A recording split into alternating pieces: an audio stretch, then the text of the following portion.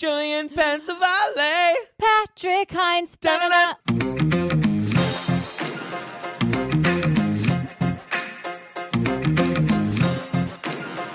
You guys, a couple of announcements about just what's going on with me and you. Okay. And True Crime Obsessed podcast. Oh, okay. Excellent. Girl, did we announce a tour last week? You know, I think we did. You guys, we're doing a tour. We're calling it the Don't Be Garbage Tour. Well, I feel like that's always going to be the name of our tour. I totally agree. Don't Be Garbage Volume 1. Right.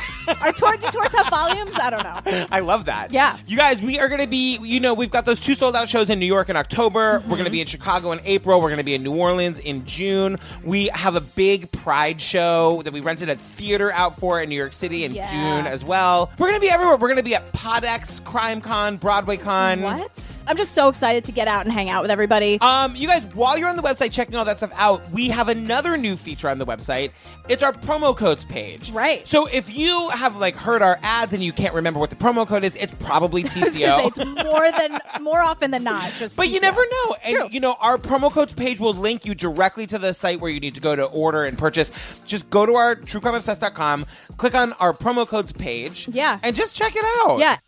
One more thing, you guys. Patreon, again, is crazy. Yeah. We're wrapping up our staircase coverage. Yep. We have our interview with Diane Fanning, who wrote the book called Written in Blood, which is like the Michael Probably Did It version. I mean...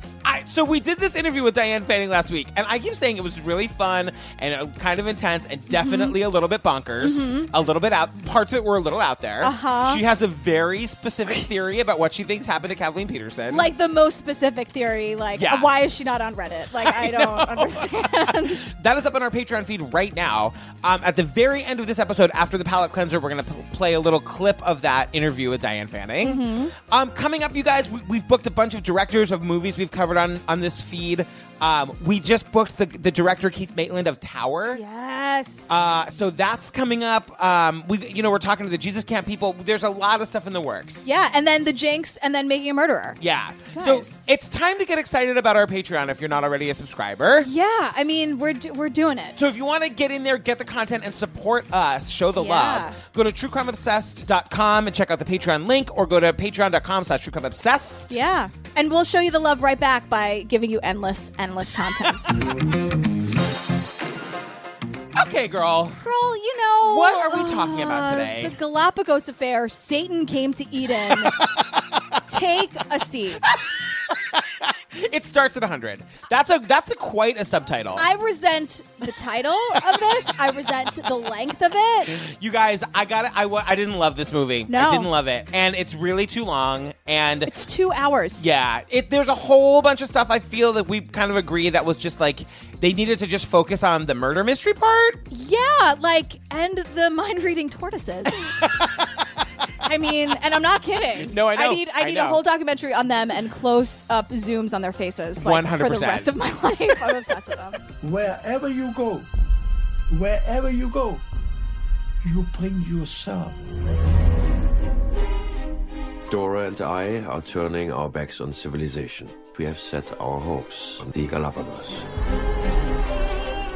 Why would people leave civilized world, come out to a rock?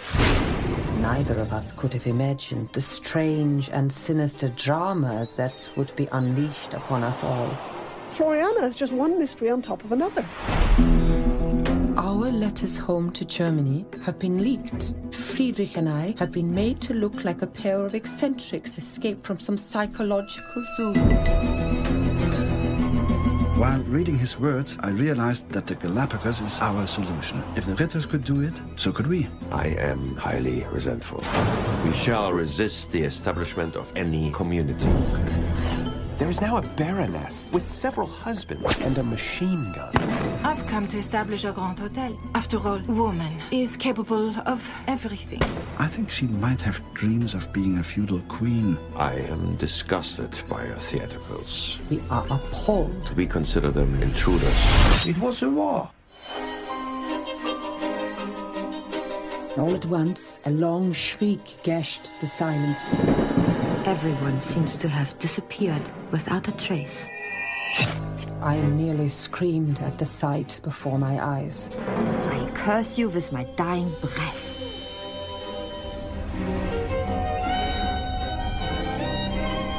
There are people in this world that just beg to get killed. Bang, bang. Life can make a poor end of fine and admirable beginnings.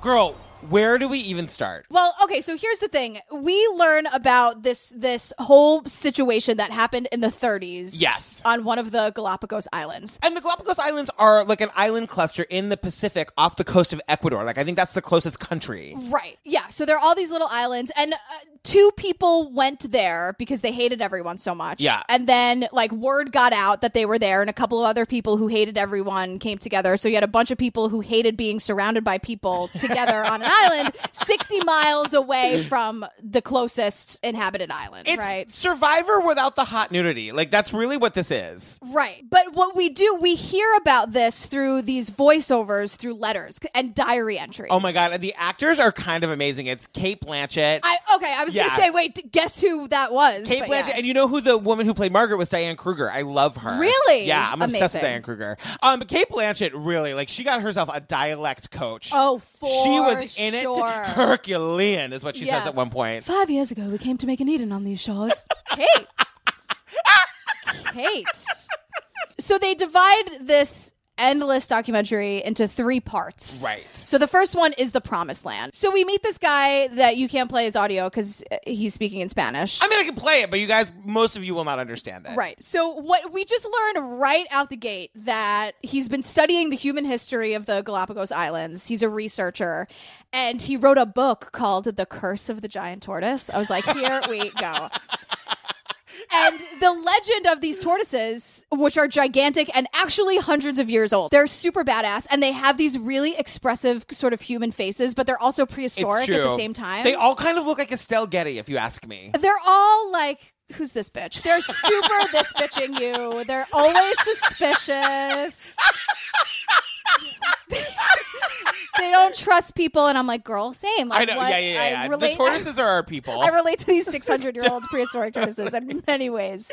But what we learn about the legend of these tortoises specifically is that, quote, they have the capacity to know what's in the minds of people who go there. Yeah. And if you have, like, shitty intentions, garbage intentions, they'll curse you. Give me one of these tortoises. I love that these, like, the little thought bubble over these tortoises' head at all times is no bitch. No bitch. No bitch. Girl, please. Yeah. Get the fuck out of here with that bullshit. That's what the tortoises are saying. They look so human and all-knowing. I can't get over it. And the filmmakers, the geniuses, this movie should have been a half an hour long. But what they did do great is every time there was like a transition, it was just like a slow zoom on the tortoise. And I'm like, something has to happen. I know. Is this the time where something happens when you slow zoom on the tortoise? So now it's like cut to Berlin in 1929. Yes. And I'm like, oh, okay. Yeah. So we meet Frederick Ritter. I'm calling him Fred. Yeah, great. And he hates organized society. It's a personal monster. He just wants to bail and live a life of leisure on the islands. My decision to leave behind my lucrative practice of medicine and go into solitude is not a rash inspiration. For 20 years, the idea has been maturing in my mind. Now, at the age of 43, my time has come. She's a doctor. Uh-huh. And I think he's kind of gorgeous. You know what? You know how I love old footage, right? Yeah. This film also, I was like, how is there so much footage from 1932? You guys, to the point that I texted Jillian, is this fake old footage? Are they reenacting it? And she was like, no, this is really real old footage. It's really mind-blowing to watch. Yeah. I didn't need to watch it for 2 hours. Yeah. But it's really incredible. Just to paint a picture, this guy's got this like thick, gorgeous, curly hair that just gets like thicker and curlier and wilder the longer they're on the island. Like these blue eyes, and he's basically wearing a loincloth the whole time. This movie has its upsides. So he meets Dora. The German woman has been content to model herself through the ages as the Hausfrau, her horizon bounded by the four walls of a few stuffy rooms. The emptiness and frustration of such an existence poisons the spirit. So Dora and Fred are together, and they believe the same things about how they're like trapped in society. Hold up a second. They're actually not together. Well, they become together after they leave their spouses. You guys, we learn about these two people in like the first 15 minutes. We think they're just a couple that's moving to the Galapagos. Right. No. He was her doctor. We'll get into that in a second because I think he's totally garbage. Yeah. They're just like, they leave their spouses and they move to the Galapagos. Because they both have the same view of how awful society is, which really he put on her. Let's just be fair. 1,000,000%. And it's immediately Kate Blanchett's like, my teacher, my guide. And it's very like, we have another cult follower situation from the beginning. Excellent. So he basically drags her kicking and screaming kind of to the fucking Galapagos Islands. I know. On July 4th, 1929, Friedrich and I sailed from Amsterdam, and we rejoiced as the world disappeared behind us. A 4-week journey across the open seas brought us to Guayaquil, Ecuador. They have this really cool map. I'm not joking. When they said that they were going to the Galapagos and I realized where the Galapagos was, as the dot on the animation of the map was happening, I was like, oh God, please let the Panama Canal exist at this point. Please let the Panama Canal exist at this point. And there's this little tiny animation of them going through the Panama Canal. I was like, whoo, that would have been a long journey around the southern tip of South America. Yeah, that is like a geography, historical, political joke. Yeah. Interesting. You guys, I'm not just beautiful and thin. I know you do know things, Jon Snow. Thank you. But I do not know when the Panama Canal was built, clearly. Yeah, no, just that it's there. So they after 4 weeks, they make it to Ecuador. Where we were forced to spend the entire month of August waiting for the only schooner that sailed between the mainland and Galapagos. Waiting for the only schooner that would bring us to the islands. So then they had to sit in Ecuador for a month, which I'm sure was fine. Sounds amazing. Right? That's the vacation. Exactly. Well, you guys did this all wrong. Totally. Yeah. So then they specifically chose the island that was the most isolated. It was not inhabited by anybody, and it was 60 miles away from anything else. So it's the island of Floriana. I just have this image of Dora, whatever the hell her name is. Doormat standing on the the bow of the ship, looking at the island with the people and just sort of being like, wait, no, we're not stopping here. Oh my God, where are you taking me? You know what my major problem with going to the Galapagos is? All of the nature. Why is there so much goddamn nature? I thought your biggest problem was going to be no people. There's no happy hour. Listen, I would not be suited to going to an island where there is no other people. Especially when someone who's mean to you is like, you have to feel this way now. Okay, so here's the deal. They get to this island and they're surprised by how much work it is. First of all, the first thing they did was recognize how gross it was. They're like, oh, this isn't beautiful. Right. The shore was a dead and thorny waste. But an hour's walk inland revealed to us a leafy sea of greenness. They had to march an hour inland to find a habitable place, and then they're surprised that that they can't just sit around and pray and meditate all day. And these are a bunch of fucking weirdos. Right. Though our aim was to lead a life of contemplation, the ceaseless manual toil has dulled the edges of our spiritual life. Our Eden is no place of rest, as I had thought it would be. And these are Dora's words, so you know that she's like, oh, I was told that it would be just a paradise. Yeah. And I'm like, girl, how do you think that shit happens? Right. You need a crazy cult leader to make you do all the legwork. Exactly. Haven't you ever watched a documentary in your life, Dora?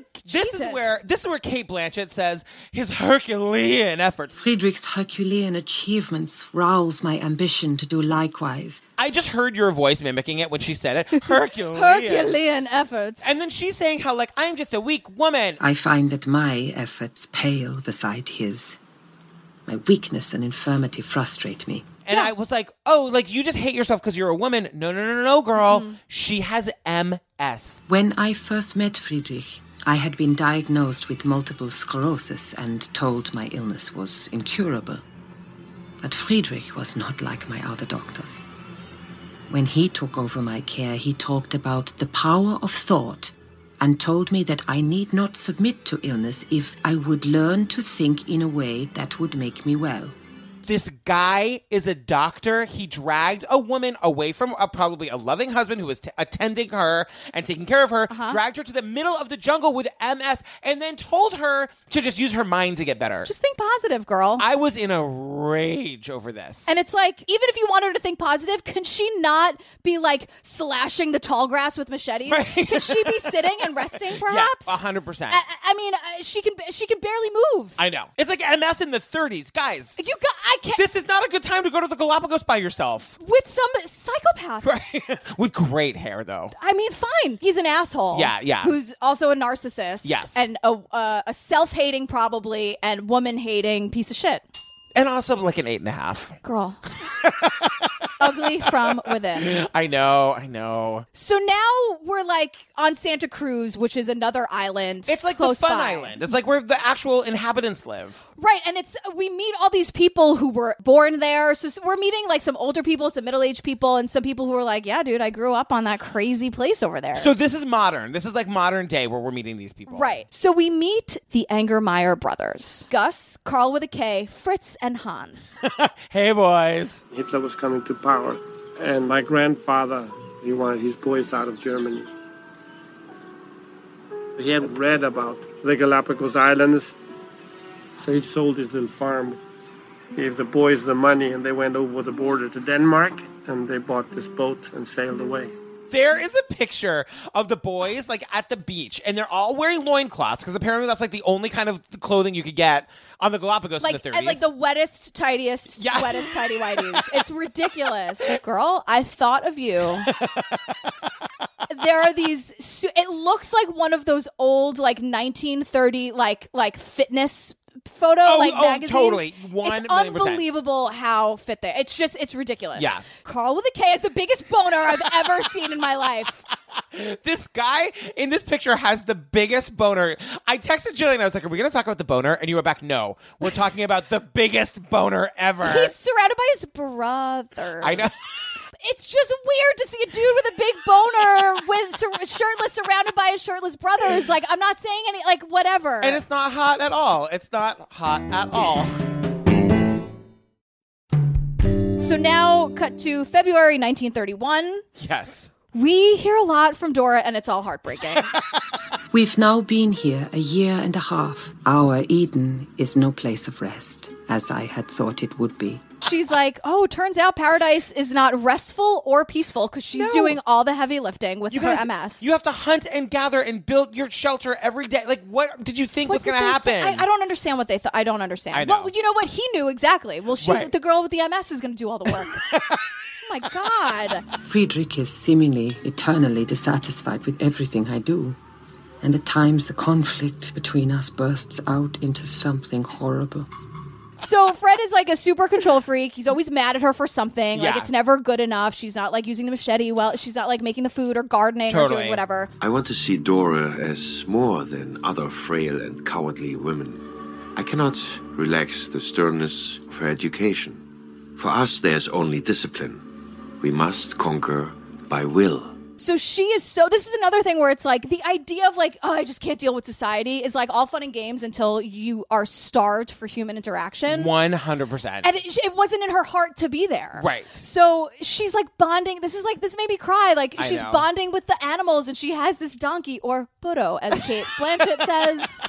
As solace, I turn to my burro, lavishing on him all the care and attention I have to give. I confess that I do spend a great deal of time with my dear burro. Sometimes, however, even he is not enough. She is in love with this burro. I know, and I was like, are they donkey. going to kill it? Is he I know. going to kill it to be mean to her? But like she's dancing with it. In like these old videos, she's dancing with this donkey. Yeah, and like she gets the affection Yeah. she needs from the animals. And like I'm sure there's like maybe there's not footage of this, but she probably had like a team of Komodo dragons who just hung out with her. And the tortoises were like, girl, look into our eyes. He's a piece of shit. They kept looking at her being like, no, girl. Yeah, don't break eye contact so the little hypnotizing things can start. Don't break eye contact. I'm telling you, they were looking at her and then looking back at him, and the thought bubble over their heads was, no, bitch. The thought bubble over their heads was, you in danger, girl. If they're all knowing, they know what movie's going to come out 50 years later. You in danger, girl. Dora, get the fuck out of here. Sail on one of us. She's skinny. She's a skinny little thing. She can sit on one of those 400-year-old tortoises and sail away. The thing is, you guys, she's so starved for human interaction. She says this. Often I feel that I should go mad with joy if any other human being should come into sight. Even a cannibal. Even a bloodthirsty buccaneer. Oh my God, girl! Yeah, and also that to me is like, and she's suicidal. Like, she just wants to meet somebody. She wants her last memory to be someone talking to her. While they're chewing on her foot. That's how miserable this person is. Oh, my God.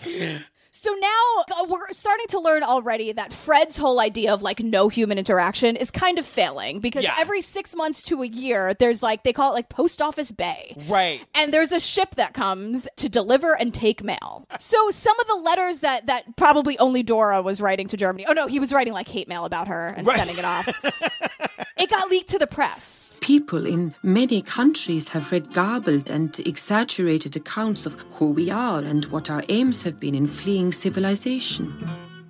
I feel as if the things we hold most sacred have been dragged mercilessly through the mire, and that Friedrich and I have been made to look like a pair of eccentrics escaped from some psychological zoo. And like, you have to imagine this in a 1930s context. Sure. Where it's like, oh my God, this crazy story of these two like kind of beautiful people who moved to an island in the middle of nowhere specifically to not have any contact with anybody. You guys, it blows up. 1930 style goes viral. Right. It's like TMZ in the 30s. Exactly. So now we meet John Garth and these sailors. Yeah, these scientists sort of roll into the Galapagos and they decide like while they're there, they've got to go check out this couple they've been reading about in the international press. Right, the modern day Adam and Eve. Exactly. So they're there to study the animals. Girls, I need those notes on the tortoises and the Komodo dragons. And please don't take her best friend, the burro, away. We were shocked to find that contrary to all the lurid reports, the Ritters are actually one of the most clever couples in the world. Dr. Ritter has devised many tools and methods to wrest what they can out of this arid land. We insisted they pay a visit to the Valero, and despite their professed dislike of human society, they eagerly took us up on this invitation. They have this big fancy party for them on the boat. Dora is out of her mind happy. Right, and she's like emotional listening to this music, and so Fred's like, this is a good idea to give her especially and everyone a lecture about how evil music is and how no one should have emotions and how I hate everything. The visit by Captain Hancock and his scientists was well and good. They are like-minded people. But should others turn up intending to disrupt our solitude in a more permanent fashion, we will not be so hospitable. We shall resolutely resist the establishment of any community. So now we're in part 2, Intruders. So August 1932, this couple, the Whitmers, arrive. Margaret and Heinz Whitmer. Guess where they're from? Germany. All I can say, you guys, is Margaret is not into it. I felt terribly alone that day in August 1932 when we first landed on Floriana. Surely no more forlorn and forbidding place could be imagined than this island. My husband, Heinz, and I did not speak. We felt too downhearted. Yet there was no going back. We had invested all our savings on equipment and supplies, and in so doing had burned our bridges. It might be months before another ship put in here. And even if a ship did come, we could hardly get back to Germany on the 20 marks we had left between us. They were like bickering before they got there. Right. So this couple can you imagine you're going to an isolated island on purpose and you're fighting with the only person you know on the way there? Right. Like they were both super bummed. They weren't speaking. They didn't have any money. And I don't know how, but they say that they were and we burned all our bridges back there to leave. It's like, wouldn't you pick a fight with everyone you knew and then just peace out to the Galapagos Islands? So here's the thing. They come to this island because their son, or his son from another marriage, is, quote, delicate. My son Harry, from my first marriage, has always been delicate. I realized that the Galapagos is our solution. You guys. I was expecting, when we saw a picture of the son, that he was going to be wrapped in a boa, wearing some heels, some red lipstick. Putting on concerts for everybody. By delicate, they meant that he was just a little too... Delicate. He was a delicate little flower. I was like, moving to the tropics is going to toughen him up? That's what I was imagining. So you can wear a loincloth and be like, ooh, and learn how to drape things? Give me a break. And they said they wanted their son to have a healthy Swiss Family Robinson experience. Why does everybody think, you guys, the infrastructure of the tree houses alone? I was just going to say, what do you think, the tree houses are just there? I know. That the tortoises have been spending the last 600 years building tree houses. You know what happened when the Whitmers showed up on their boat? The tortoises were like, no, bitch. No, bitch. No, bitch. You in danger, girl. They're like, we'll keep the little queenie one. The rest of you guys get out of here. Yeah, she'll be our queen, but you guys. is, you know who's still there? The fucking Komodo dragons and the tortoises. I know. They're still on the Galapagos Islands. For sure. So the Whitmers are, of course, now clashing with Fred and Dora. Okay, you guys, here's the goddamn thing. Margaret Whitmer is 5 months pregnant. I find it shocking that the Whitmers have come to Floriana to take advantage of my skill as a physician. I have made it eminently clear that I do not intend to practice as a doctor and that I refuse to sit around the caves all day attending to Margaret. I am highly resentful and would gladly put all of them on the next boat back to Guayaquil. So he's, first of all, like, there are other people. The Right. whole point is that I don't want other people. Then he's like, now I have to deal with this bitch. Like, Exactly. he finds it shocking. But it's like, they're both wrong. So what does Fred do? Wanting them as far from us as possible, I took them more than an hour's difficult journey up the hill and showed them some old pirate caves with a nearby spring. My thing is also, he's like, I've made it clear. Right. I'm here to be isolated, Yeah. and I'm not doing anything. But at the same time, I'm like, excuse me, what the fuck are you doing all day long? I know. There's nothing to do, and Right. all the stuff that needs to be done, Dora is doing with her sweet little MS. Right. The poor thing. And the Whitmers are like, I can't believe this. I know. I'm also shocked that right now they're the only two people. This is worldwide news. Right. They're the only two idiots who are like, we'll go. Let's go. Let's go hang in the Galapagos Islands for a little bit. What could go wrong? That's what this should have been called. The Galapagos Affair. What could go wrong? October 15th, 1932. The Baroness arrives from Paris by way of Vienna.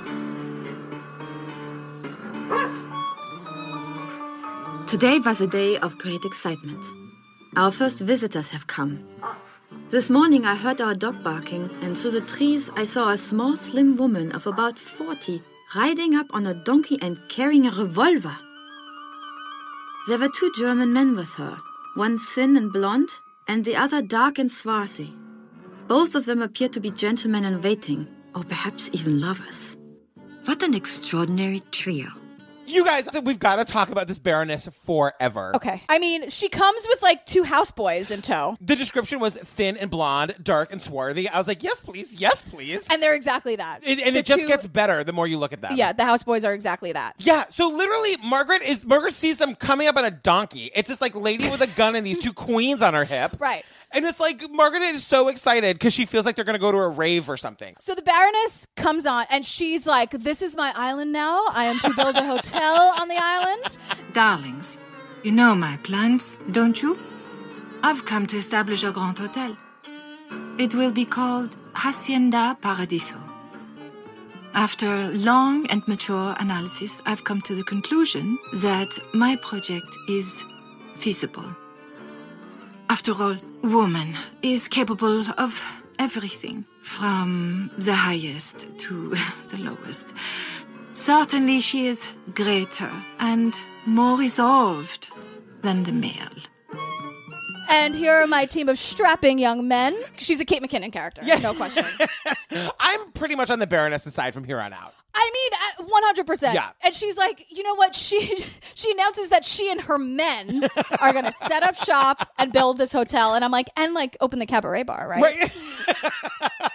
She reminded me of like, again, I don't know why I'm referencing Chicago again, but she reminds me of Roxy, where Roxy's like, boys. Like, that's just where she lives in that moment forever. She's just like, fellas. The thing is, she's kind of fabulous looking. Like, she looks a little bit like Amelia Earhart. There's all of these, like, there's so much video of her. So, I mean, she made sure of that. But she has got this shit locked down. She knows exactly what's going to happen. And there are all these stories of like, so the blonde guy is more of like a servant, and he like took her shoes off and washed her feet in their drinking water, and Oh my like God. Fred is appalled. And then she announces that they're just going to live in the Whitmer's Orange Grove. This is our home now. Yeah. Margaret and I gazed at her speechless. She said she wouldn't dream of living anywhere else until her hotel is built. There's a part where it says that the Baroness went to introduce herself to the Ritters, and I just wrote, oh shit. Dora is not excited about it. No. Without waiting for an invitation, she settled in one of our deck chairs. She then demanded a cup of tea. The Baroness told us of her plan to turn Floriana into a kind of Miami for American millionaires. We are appalled at this profit-making scheme. So what she did, other than to have these grand ideas, is that everyone on the island bonded over their hatred / jealousy of her. And by everyone, you mean the 4 other people. Exactly. exactly. Then we get a story of like one of the like modern people, a great whatever, was just like, I don't know, my grandfather was like, I kind of like her. The Baroness came down to Post Office Bay. She got to talk with my father, and they had a very friendly relationship. Well, he said she was a pleasant person, and she seemed an educated person, and he had a good impression. Was like, I kind of like her. I think she's fun. That would be like me. Totally. I'm like, what's wrong with you guys? Look She's at her. fun. She- She's harmless. She doesn't wear a bra. She's got these two queens on her side. What's not to like? I mean, come on. You know she brought bottles of wine with her. She's a baroness. Always. She doesn't come empty-handed. No, and then we get this other story about this Norwegian from another island who came to their island to like hunt beef. Hunt beef. One of them, Christian Stumper, shot a small calf, intending to return with it to Santa Cruz. Upon hearing the shot, the Baroness charged out. Baroness comes traipsing out of the woods with a revolver. She's like, that's my calf, you dicks. Get the fuck out of here. That's my cow. And then she's like, boys. Yeah. Philipson. And Philipson came out, taking up a stand near her. Both men yielded and fled. They scare the guys off. It's like, who are these two twinks that are like her muscle men? It's just hilarious. But like, wouldn't you want to have her around? She's fun. Totally. She has the good booze. She has the fun gay friends. And she scares the guys off. So in December 1932, Margaret gets her first labor pains. And guys, it's not going well. The pains were very violent. Dear God, I prayed, let it all go well. But the day passed, and so did the night. But in the middle of this, she did find time to make a New Year's Eve cake in the middle and write it all down in her diary. I know. I got up, walked around a bit, and baked a New Year's cake before the pains became too agonizing for me to do anything but lay and bite hard into my pillows. So she's screaming so loudly, and the pain is so bad that she almost blacks out. But again, she's writing every word of this down. So I'm not laughing at her pain. It's just absurd. What are you doing on that island? What the fuck are you doing? So like hours and hours later, Dr. Ritter's like, what do I have to do to shut this bitch up? Like deliver her baby? Be a doctor? Fine. So he goes and he does exactly that. Ritter examined me and was now a doctor pure and simple. He washed his hands 12 times with antiseptic soap, and then he performed the operation. The pain was so cruel I could have screamed my head off. But somehow I managed to bear it in silence.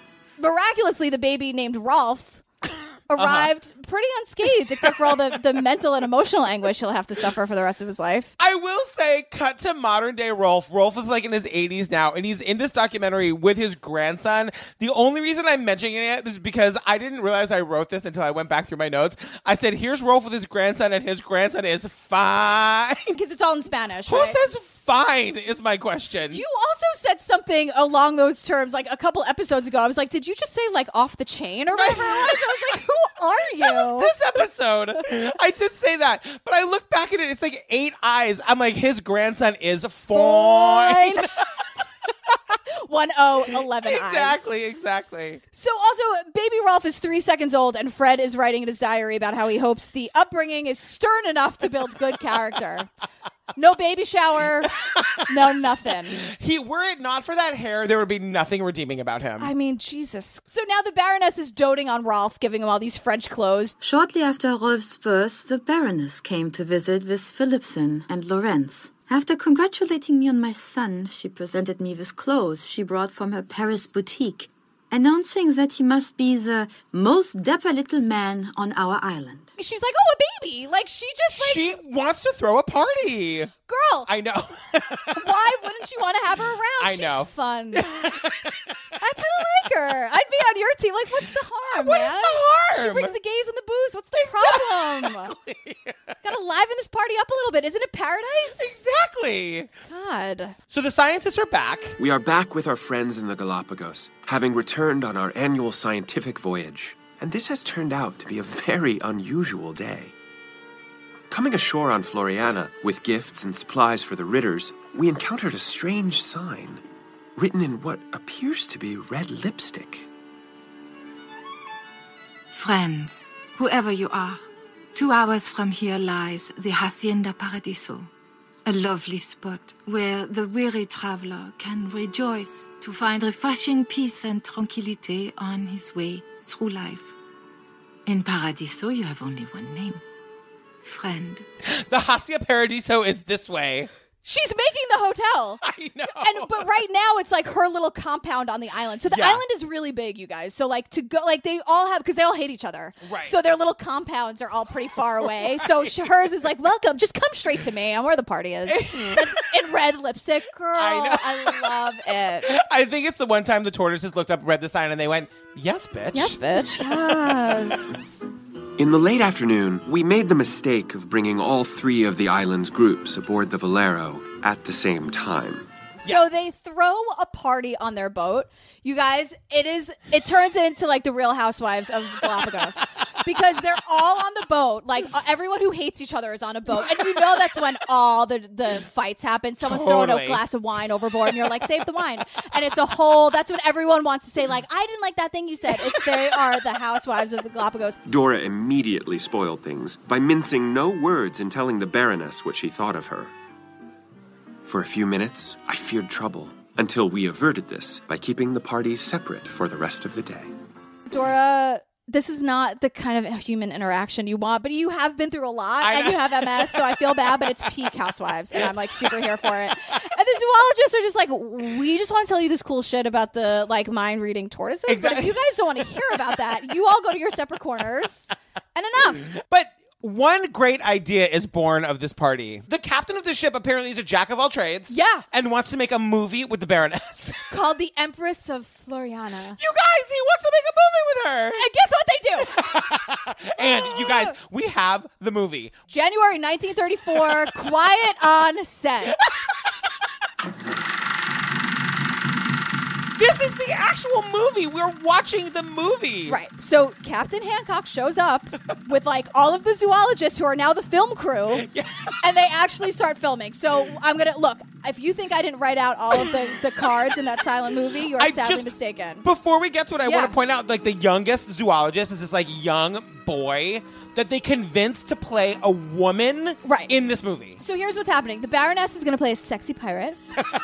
All the dudes from the boat are the filmmakers.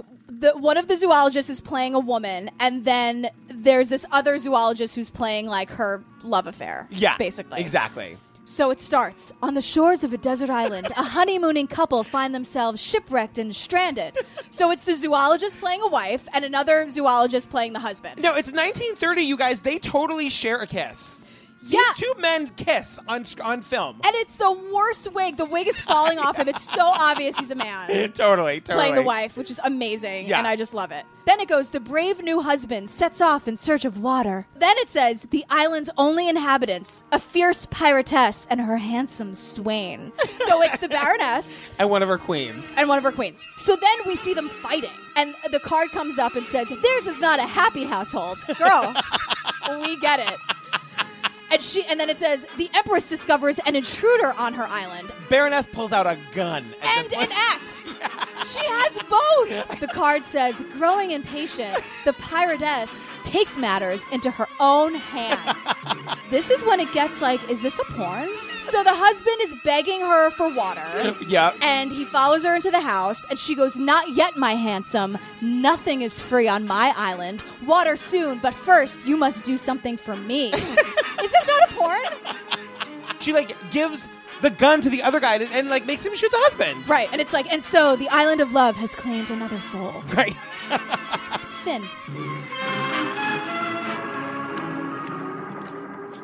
So now we're at part 3, the drought. And we learned that like this island, what's it called? Florenia? Yeah, sure.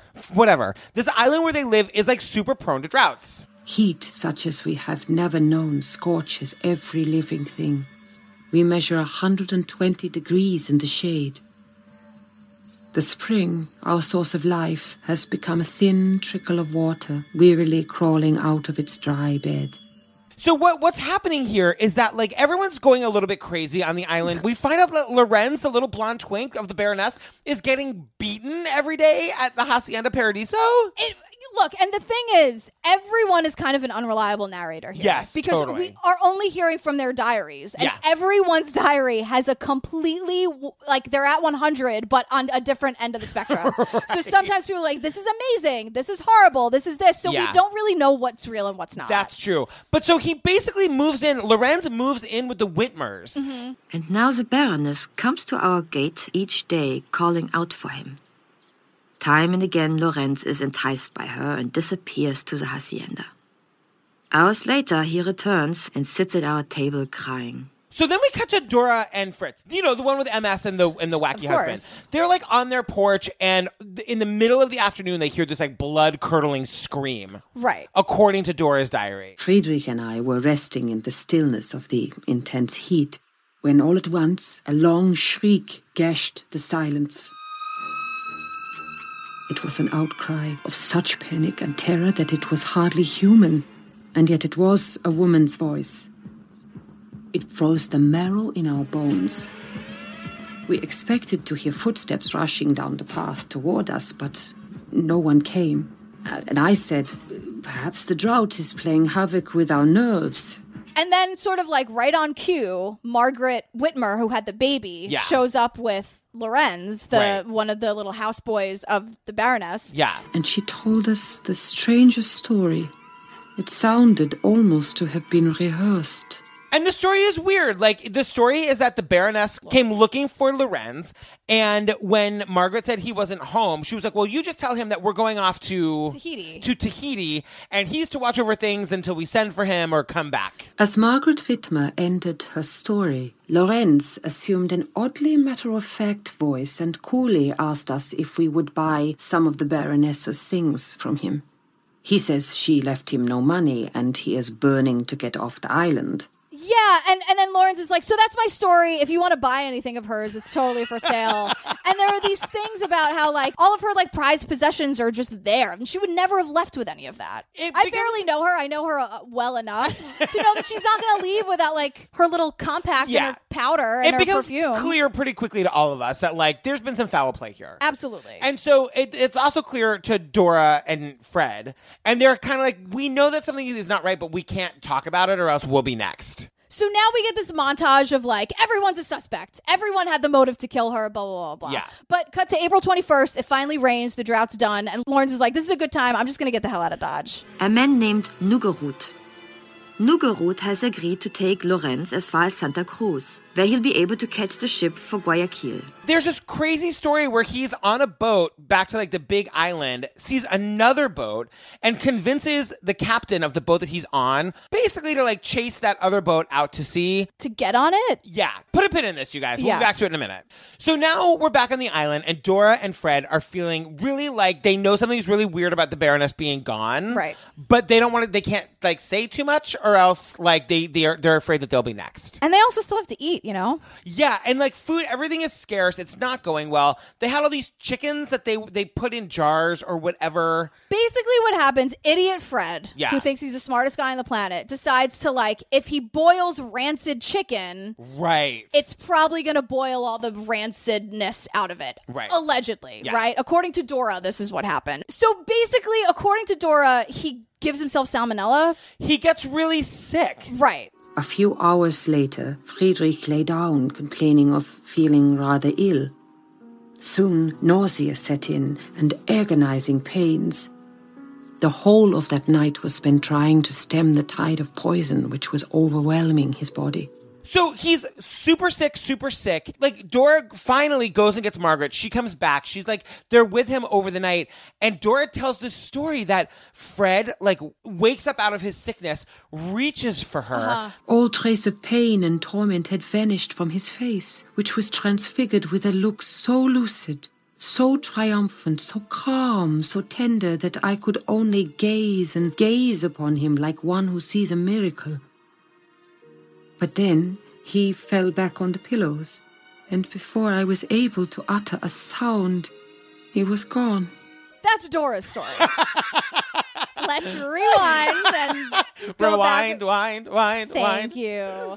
Now, Margaret's story, Margaret Whitmer's story, is that, he was sick. Yep. Sick. Margaret is telling the story about how, Dora came to get us. It took her a really long time. A little too long. Also, she had the chicken too, supposedly, but she wasn't sick. She looked fine.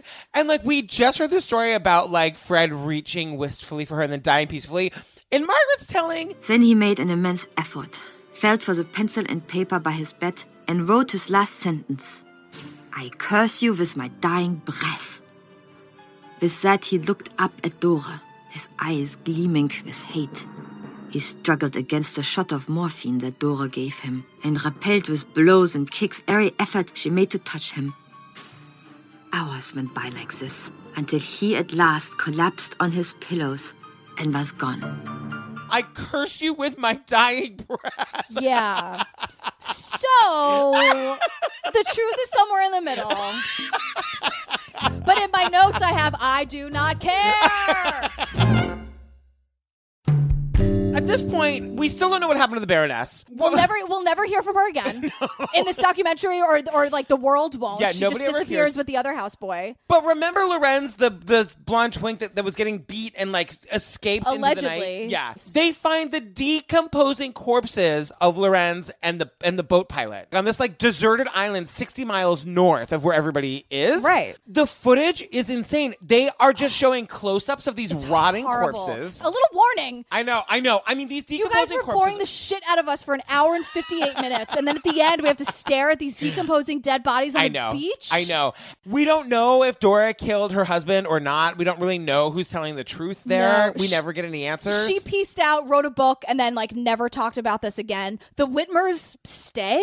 Yeah, the Whitmers stay, and they open a hotel on the island, and the hotel is still in operation. And it's run by one of their kids. Yeah. And Margaret, the pregnant one that had the baby in the cave, remember that horrible labor story? Yeah. She lived until the ripe old age of 95, died in the year 2000. Yeah. And they have this great quote in the very end. This is excellent. So Dora wrote a book about her experience. Margaret wrote another book many years later about her experience. And then after that book came out, decided she would never talk about the Galapagos Affair again. Because? The quote, so the filmmakers met her in 1999 or whatever. Yeah. And she said she wouldn't talk about it because a closed mouth admits no flies. Ooh. I have chills right now, for real. You can see them. It's it's a great, did she intend to misquote that? I know. And if she did, ooh, tea scalding hot. Ooh, whew.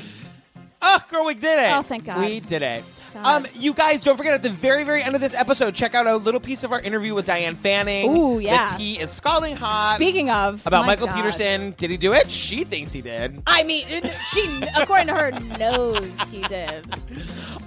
Just a couple reminders to check out our Patreon. It's, there's just so much content there. So much, guys. We love you so much. Thank you so much for supporting us and helping us do this thing for real. That we love to we do. Love it. Check out, if you want information about our tour, go to the CS Live page on our website. Tickets will be for sale soon. And the website is truecrimeobsessed.com. And while you're there, check out the promo codes page. Girl, where can they find us other than the website? Well, we are at True Crime Obsessed, no ED, on the Twitter, and True Crime Obsessed Podcast on the Instagram. And join the Facebook group, you guys. Get in the Facebook group. I can't handle it. Girl, where can they find you? I'm at Jillian with a G on all the things. I'm at Patrick Hines on the Twitter, at Patrick Hines _ on the Instagram. Okay, before we tell the people what we're doing next, you guys, our calendar is back up. It's updated through October, and we are now getting into the spooky Halloween-y documentaries. It's kind of where I live. It's all of the awesome, ghosty, scary Halloween documentaries. Yeah. So next week it's called The Devil and Father Amroth. So this is by the director of The Exorcist. Yeah. And it's not about The Exorcist. It's about the director actually meeting a guy who performed a for real exorcism, I mean. Yeah. And all of the crazy, crazy bonkers shit that goes on with exorcisms. Oh, God. Stay tuned for the preview for The Devil and Father Amroth. And then our hilarious outtakes. TM. The palate cleanser this week is going to be from Mamma Mia, because it's Tropical Island themed. And then after the palate cleanser, stay tuned for the little piece of our interview with Diane Fanning. At the time I directed the film The Exorcist, I had never seen the real thing. But on May 1st, 2016, Father Gabriella Amort, the Vatican exorcist, invited me to witness an actual exorcism. I had no idea what to expect. The more you open yourself to thinking about this stuff, and you start feeling about this stuff, the more room you allow for the supernatural power of evil to come in. If we don't understand it, that doesn't mean it doesn't exist. There's a dimension to this world that is strange and beyond our capacity to control. Can I know how to treat it? No. So something is happening to her, it's clear. But maybe she puts into it the religious context in which she grew up. Because they believe, obviously, they know what's wrong with her. She's possessed by the devil. I think that's a very dangerous thing. Getting in close quarters with the devil. People like Father Amorth maybe can do that. I would never dare to do it. This is not fiction. It's different from all the movies. And I was there to film it.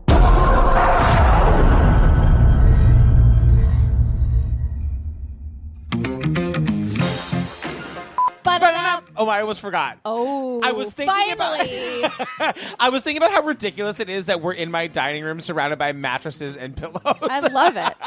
There's really no place else I'd rather be. We need sound barriers, you guys.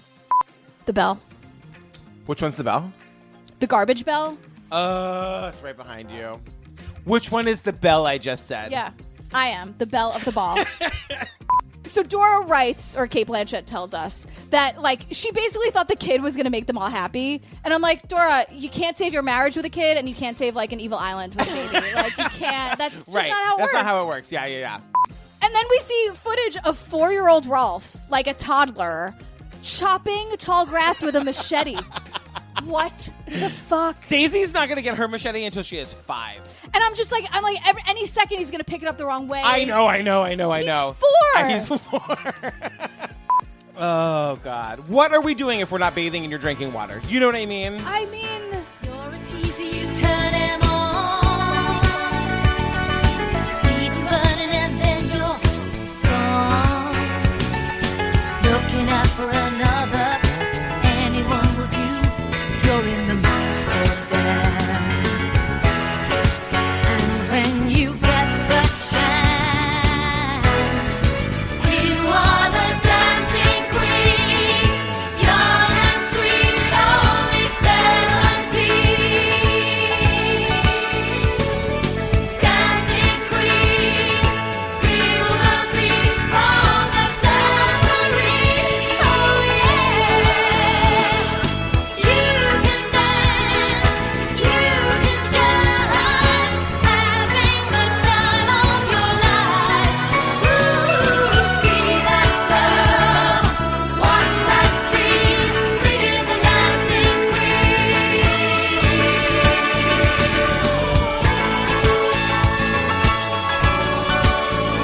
Digging the dancing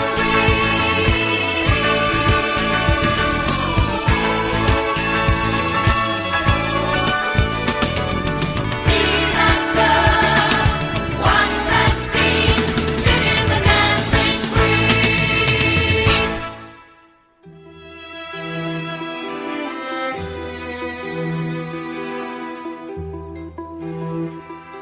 Before Kathleen was killed, her boss was fired, and that made her situation very precarious. So she was a little tense. And when she discovered the secret life that Michael was leading, it was just too much. And I think she went off on him that night. And that threat of exposing him or leaving him was more than he could bear, and he lashed out. No, so you're speaking sort of like in definite terms. Do we know for sure that she became aware of his bisexuality and confronted him that night, or is that sort of just like our very best guess? Best guess, because normally she never touched Michael's computer. But she had a big business trip in Toronto the next day, and she'd left her laptop in the office, and she needed to get on the computer to communicate with people about that meeting. And that's where all of Michael's pornographic material was. That's where his communications were with the male escort. And so it's only logical that she went on there and saw some of that. Nothing else makes sense. It doesn't make sense for Michael to attack her. It doesn't make sense for her to be dead. And do we think of Kathleen as the kind of, like, do we have evidence that she's the kind of person who would have threatened him with exposure, or that she would have reacted so strongly that it would have produced such a strong reaction in him? Yes, Kathleen was married once before, and her husband had an affair with a woman. And when she found out about that affair, she left him. She could not tolerate infidelity. The fact that Michael was being dishonest about the relationship with a man was irrelevant. The fact that mattered was that he was not being true to his vows, and she would not have been able to tolerate that. Now, her son, or Michael's son, Todd, talks a lot about Kathleen being like a weekend alcoholic. And I'm wondering if you think that that's true, and if you think what you know of her level of intoxication that night and his, and how that may have played a factor. You know, I do not think that she was a weekend alcoholic. I do think that with the stress she was having at work, which was pretty overwhelming, that, yes, she was probably drinking a little bit more than she normally did. But, you know, it was a weekend. It was the holiday season. She was sitting out by the pool having wine with her husband. I mean, who doesn't do that? It's like something that, lots of people do on the weekends, and that doesn't make them alcoholics. And so, wasn't her blood alcohol content not as high as some people would make it out to be? Yes. The alcoholic level in her body is only, after you're dead, it's only an estimate, because there's changes that happen in your body that affect that reading. So, I don't think she was by any stretch of the imagination drunk. Maybe she shouldn't be driving with what she had been drinking, but she wasn't. She was staying home. To hear the rest of our interview with investigative author Diane Fanning, including her assertion that Michael did kill Kathleen, how he killed her, why, and how his son Todd helped him cover it up, head over to our website and click the Patreon link, or go to patreon.com/truecrimeobsessed.